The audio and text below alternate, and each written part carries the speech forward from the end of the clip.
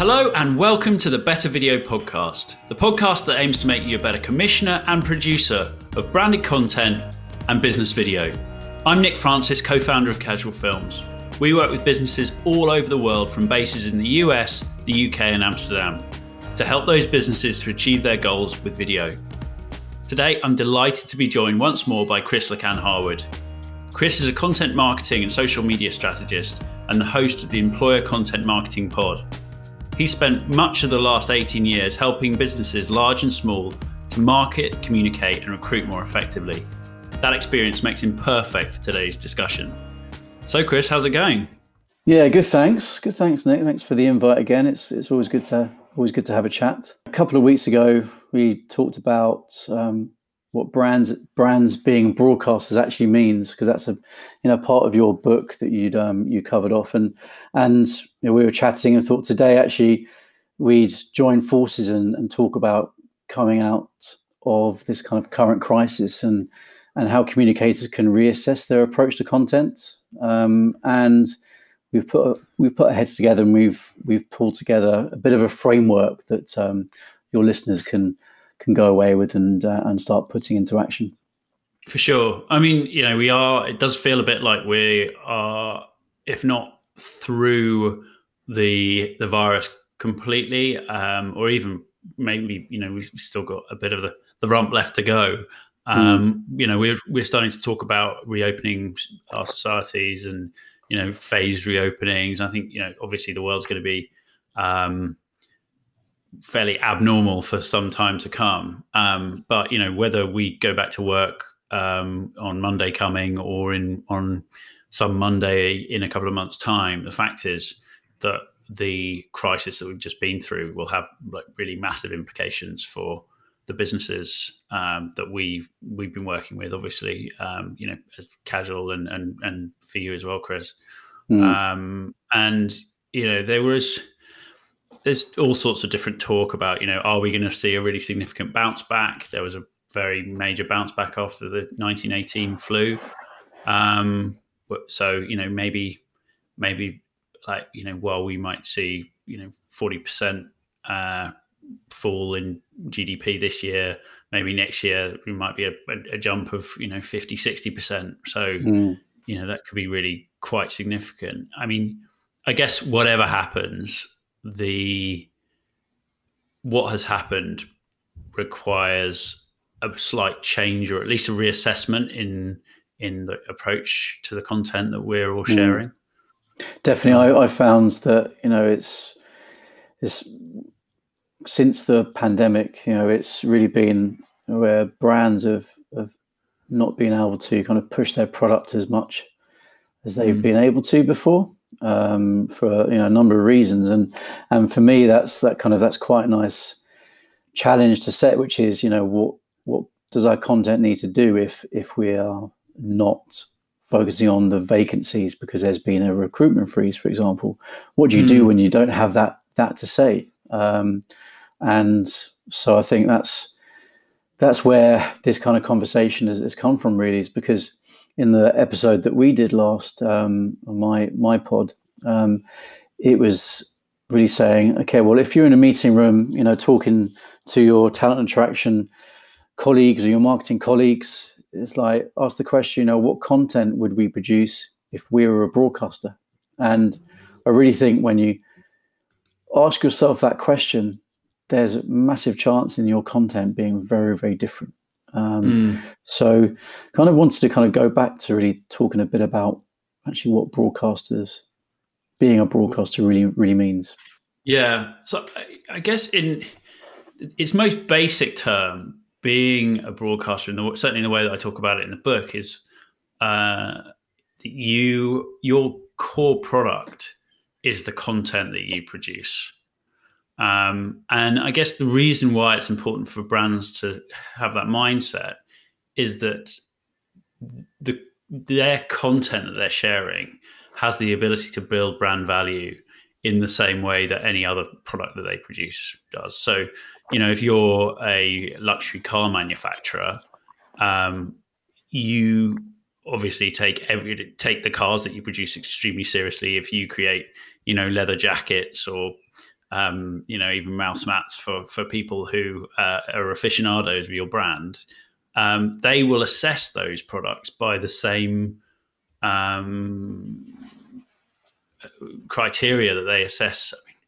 Maybe criteria is the wrong word, but they will, they all form part of the perception of your brand. So if you're producing high quality cars and you create a leather jacket that just falls apart, you're damaging the perception of your brand in the person who bought that jacket. Now, the fact is, as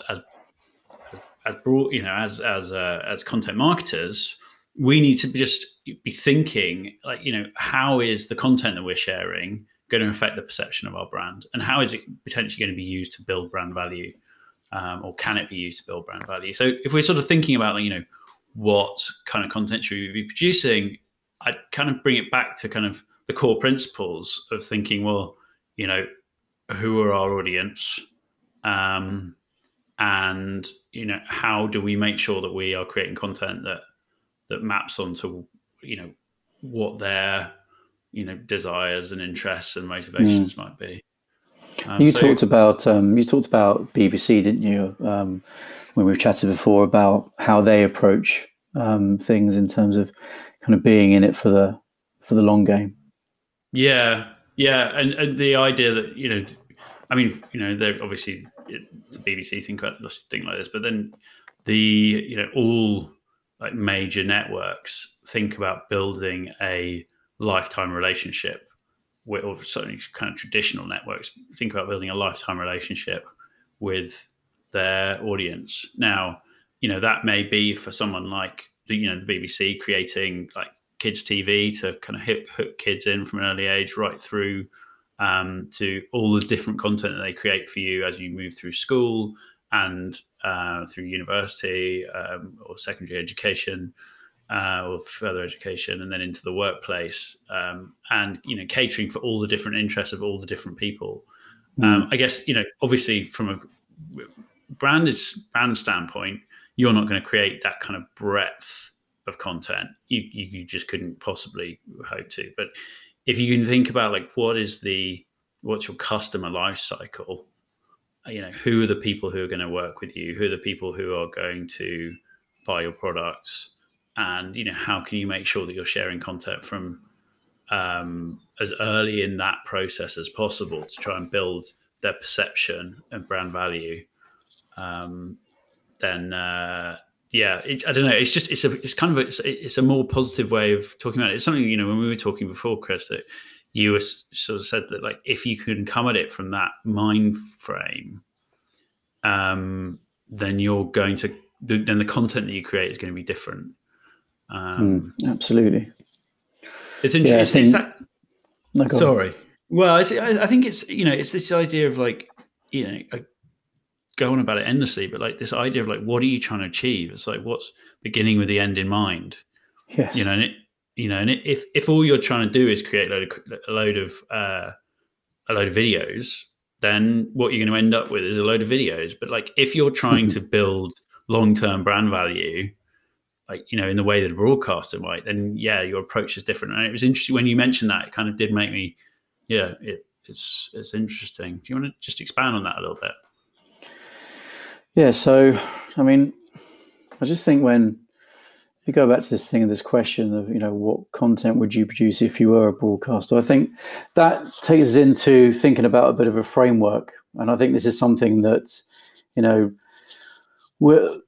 your listeners can take away, and at very least kind of works as prompts that you can include in internal meetings that you've got, conversations you have with agencies, just to go, well, how could we reset? How should we reset our content? So this framework, I think, starts off with, I really do like to think audience first, and okay, it is about the audience, but I think often, companies do think about what they want to say first of all. And when you do that, naturally you're going to be talking about yourself than I suppose helping the audience. So the think audience first thing I think is really important. And, I've seen it a lot where when I think about your audience, and typically it's, okay, well, our audience are this age group with this experience, with this income, And in your book, I loved your example. I can picture it now, which is taking a demographic and taking the demographic and basically the two people. One was what, Ozzy Osbourne, right, yeah, and the other one was Prince Charles. yeah, that's right, You know, that's right. I so just extremely different, extremely yeah, different. and just the the danger of just focusing purely on demographics. Yeah, Because they're so both it's kind of multi-millionaires in their 60s who like yeah, dogs. exactly. Yeah. So it's like, it's ultimately, if you're to behave like a broadcaster and use the kind of principles of content marketing, you've got to be adding kind of value to the audience by the thing of informing them, entertaining them, and kind of inspiring them through through stories and and advice. So I think looking at psychographics and those kind of needs and motivations of the audience is really, really important. And it's things like kind of personality traits of the individuals, or the values, or the attitudes, the interests, and the lifestyle that people have. These are things that need to be layered on top of demographics.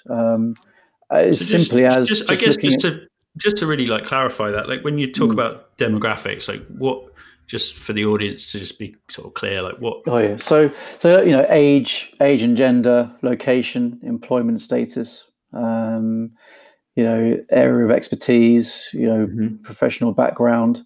These are things that put people in particular, say, categories, but their values, attitudes, interests can be very, very different, which I think actually then leads, when there's too much focus on demographics, that leads to the issue of especially when it comes to employer marketing, leads to maybe the wrong people joining an organization.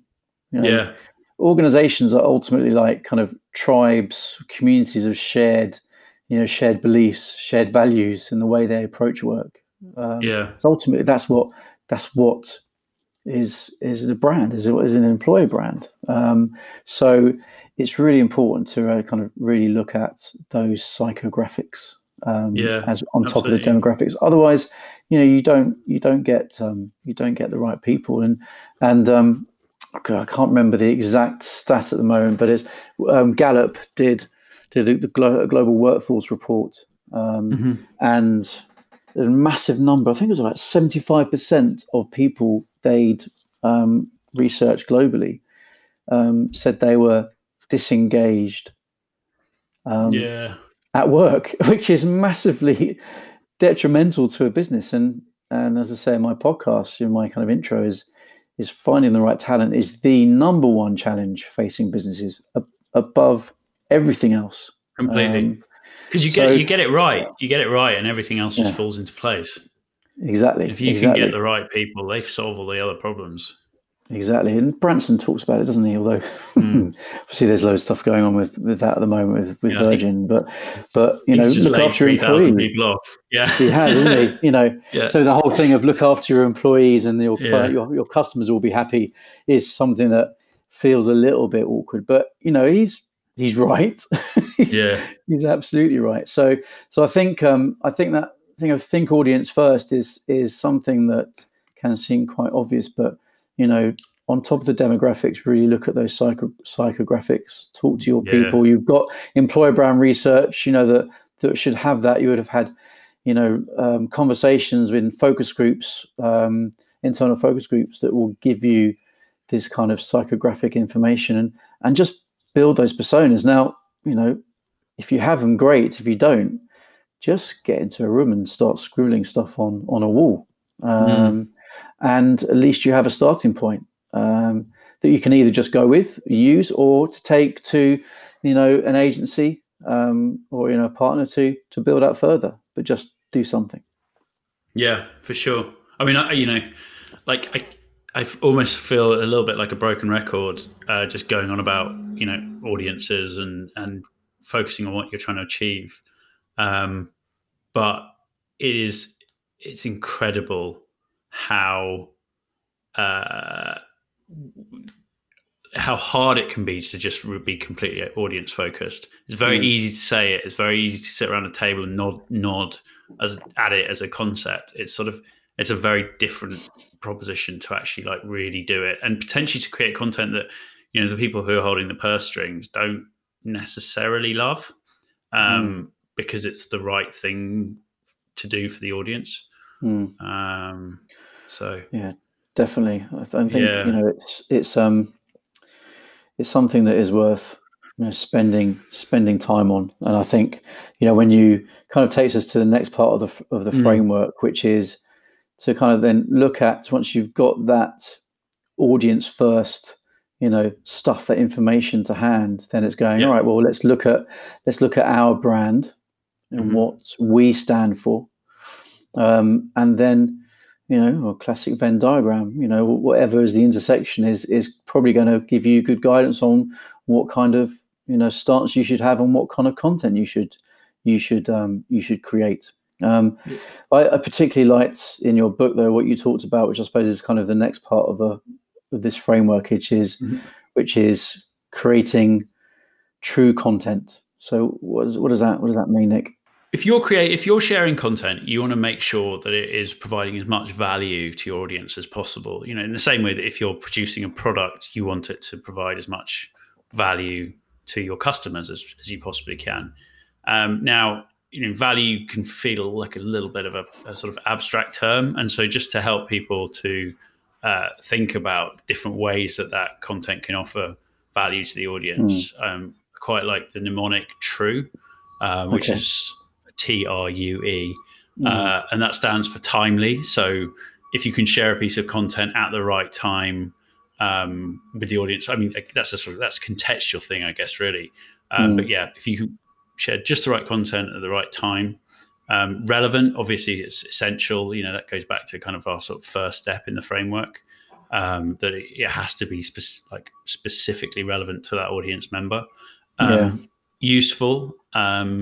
You know, there's a huge amount of value in useful content. You know, whether that is just like relatively simple how-tos, or you know, sharing kind of the kind of content that people can use to like, you know, maximize their lives.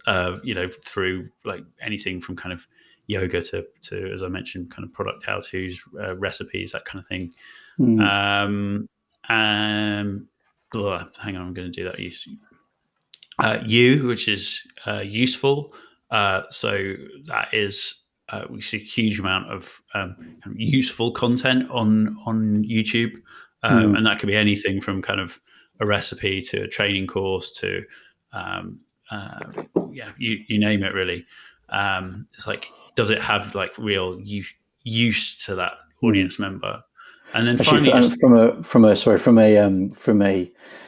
from a employer marketing perspective, you know, you think about companies and the experience they have, the advice they can provide, you know, especially from an early careers perspective, and also from an experienced professionals perspective, there's a lot of useful advice that can be provided. And I liked what you talked about in the book about was it Newsround at the BBC, and how actually that kind of brought things absolutely back to basics. It's really interesting. It's that idea, that kind of little anecdote has kind of just so, I don't know, sort of call on it all the time, because it really reminds you just how important it is to boil down the information that you're sharing. And in a nutshell, when I was working at BBC Breakfast News, they did an audit of all of the different news outlets that the BBC had at the time. So everything from the kind of big flagship nightly kind of late night news programs, like Newsnight, for people who know it, or like the Today program on the radio in the morning, which is like their sort of real kind of masthead programs, right through to Newsround, which is what kids. It's the sort of, it's designed for tweens, I guess, and teenagers, and across all demographics, all age groups. The content, the news programs that got the most positive responses from the focus groups that they did up and down the UK was Newsround. And it's because, and this, this kind of, it's kind of relevant to the audience point as well, is that like news people are like just massive news geeks, like people who get really into listening to news and watching the news and reading the news have a huge depth of knowledge. And one of the problems is that anyone who is broadcasting news and is a reporter or correspondent is a news geek in themselves. They kind of have to be. And they tend to just tailor their content to themselves. It's, it's an absolute fundamental trap that people fall into. And so that makes accessing the news as a sort of everyday audience member, who maybe isn't a kind of avid news follower, really challenging, because there isn't really an entry point where you can suddenly know, who the president of Syria is, or, whoever, because it's all assumed, it assumes that the background to 9/11. It assumes, and people don't. And that's just, it's a really valuable point for all communicators, really. Is like, keep it simple and make it accessible. And you can, in a way, you can almost struggle to make things too accessible. So yeah, and then finally, it's just he is entertaining. Make content that entertains people, particularly at the minute.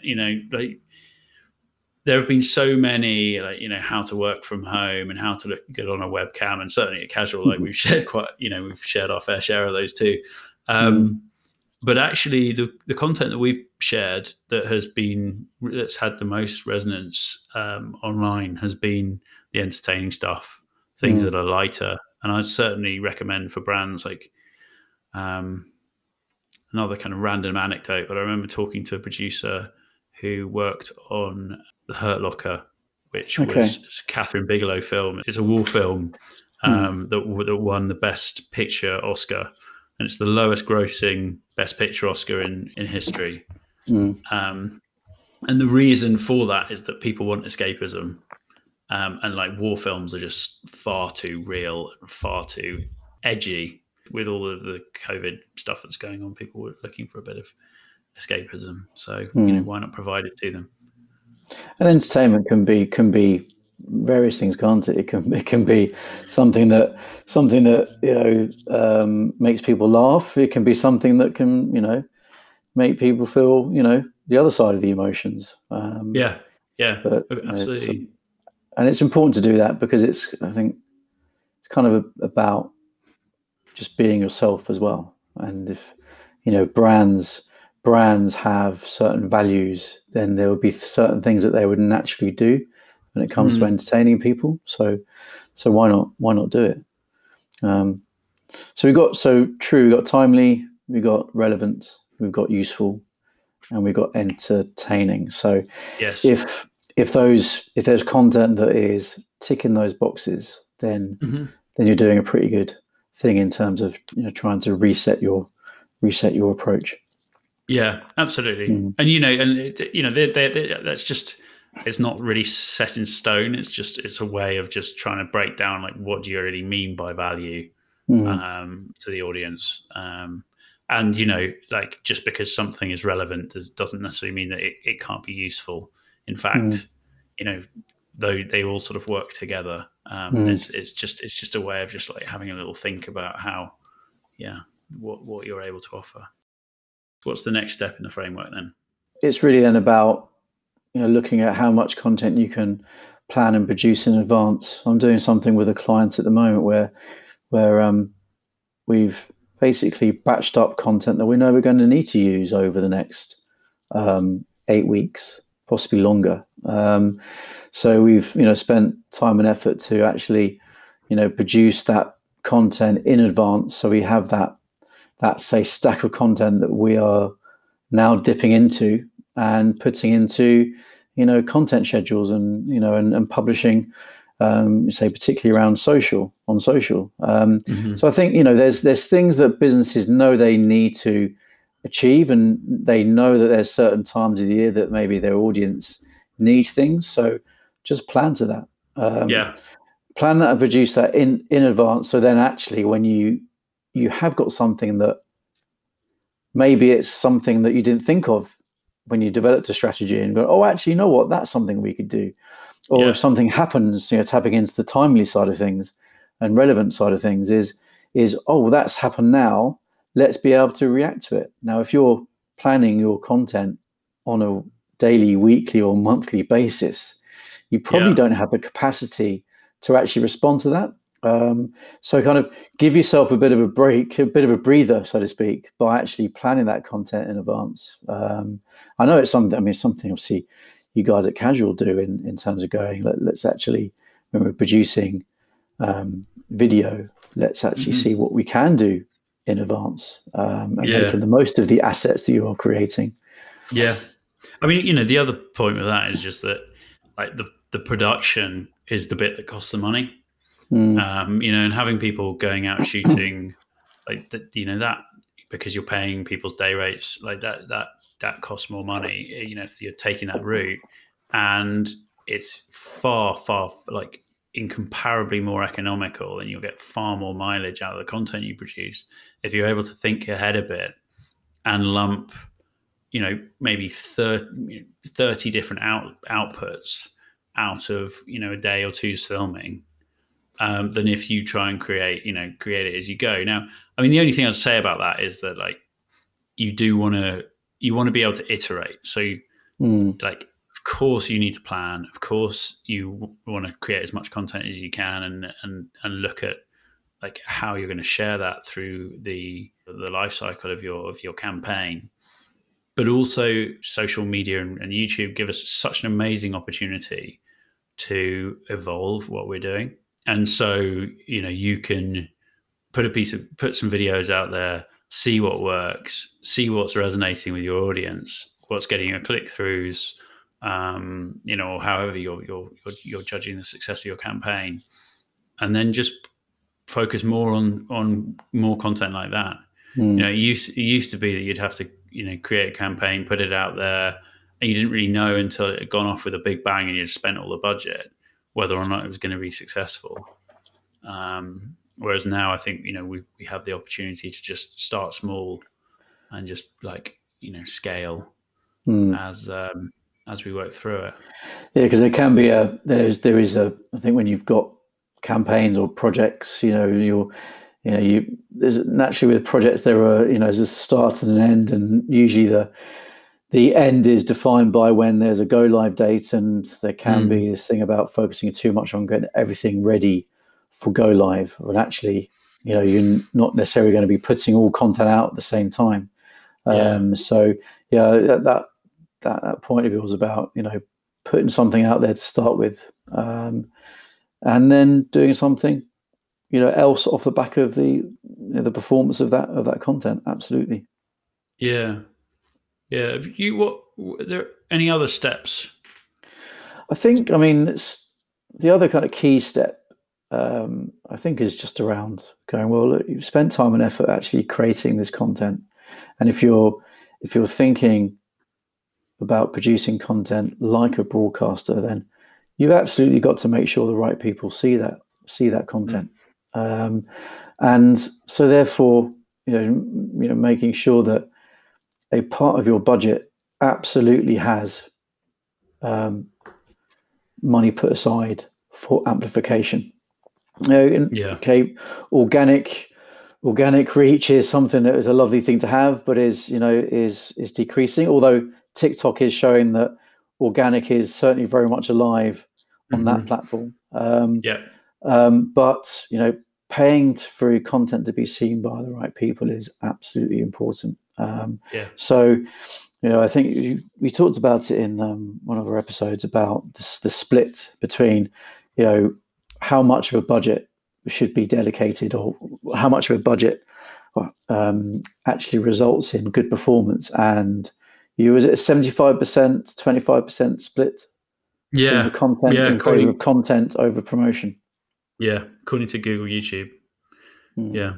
So Yeah, no, getting the creative content right is absolutely essential, because otherwise you're just trying to push water uphill. Exactly.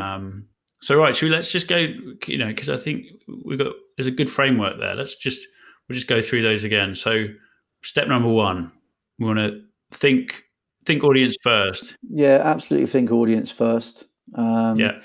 And then, step number 2 would be aligning those audience needs with your brand, your proposition and values.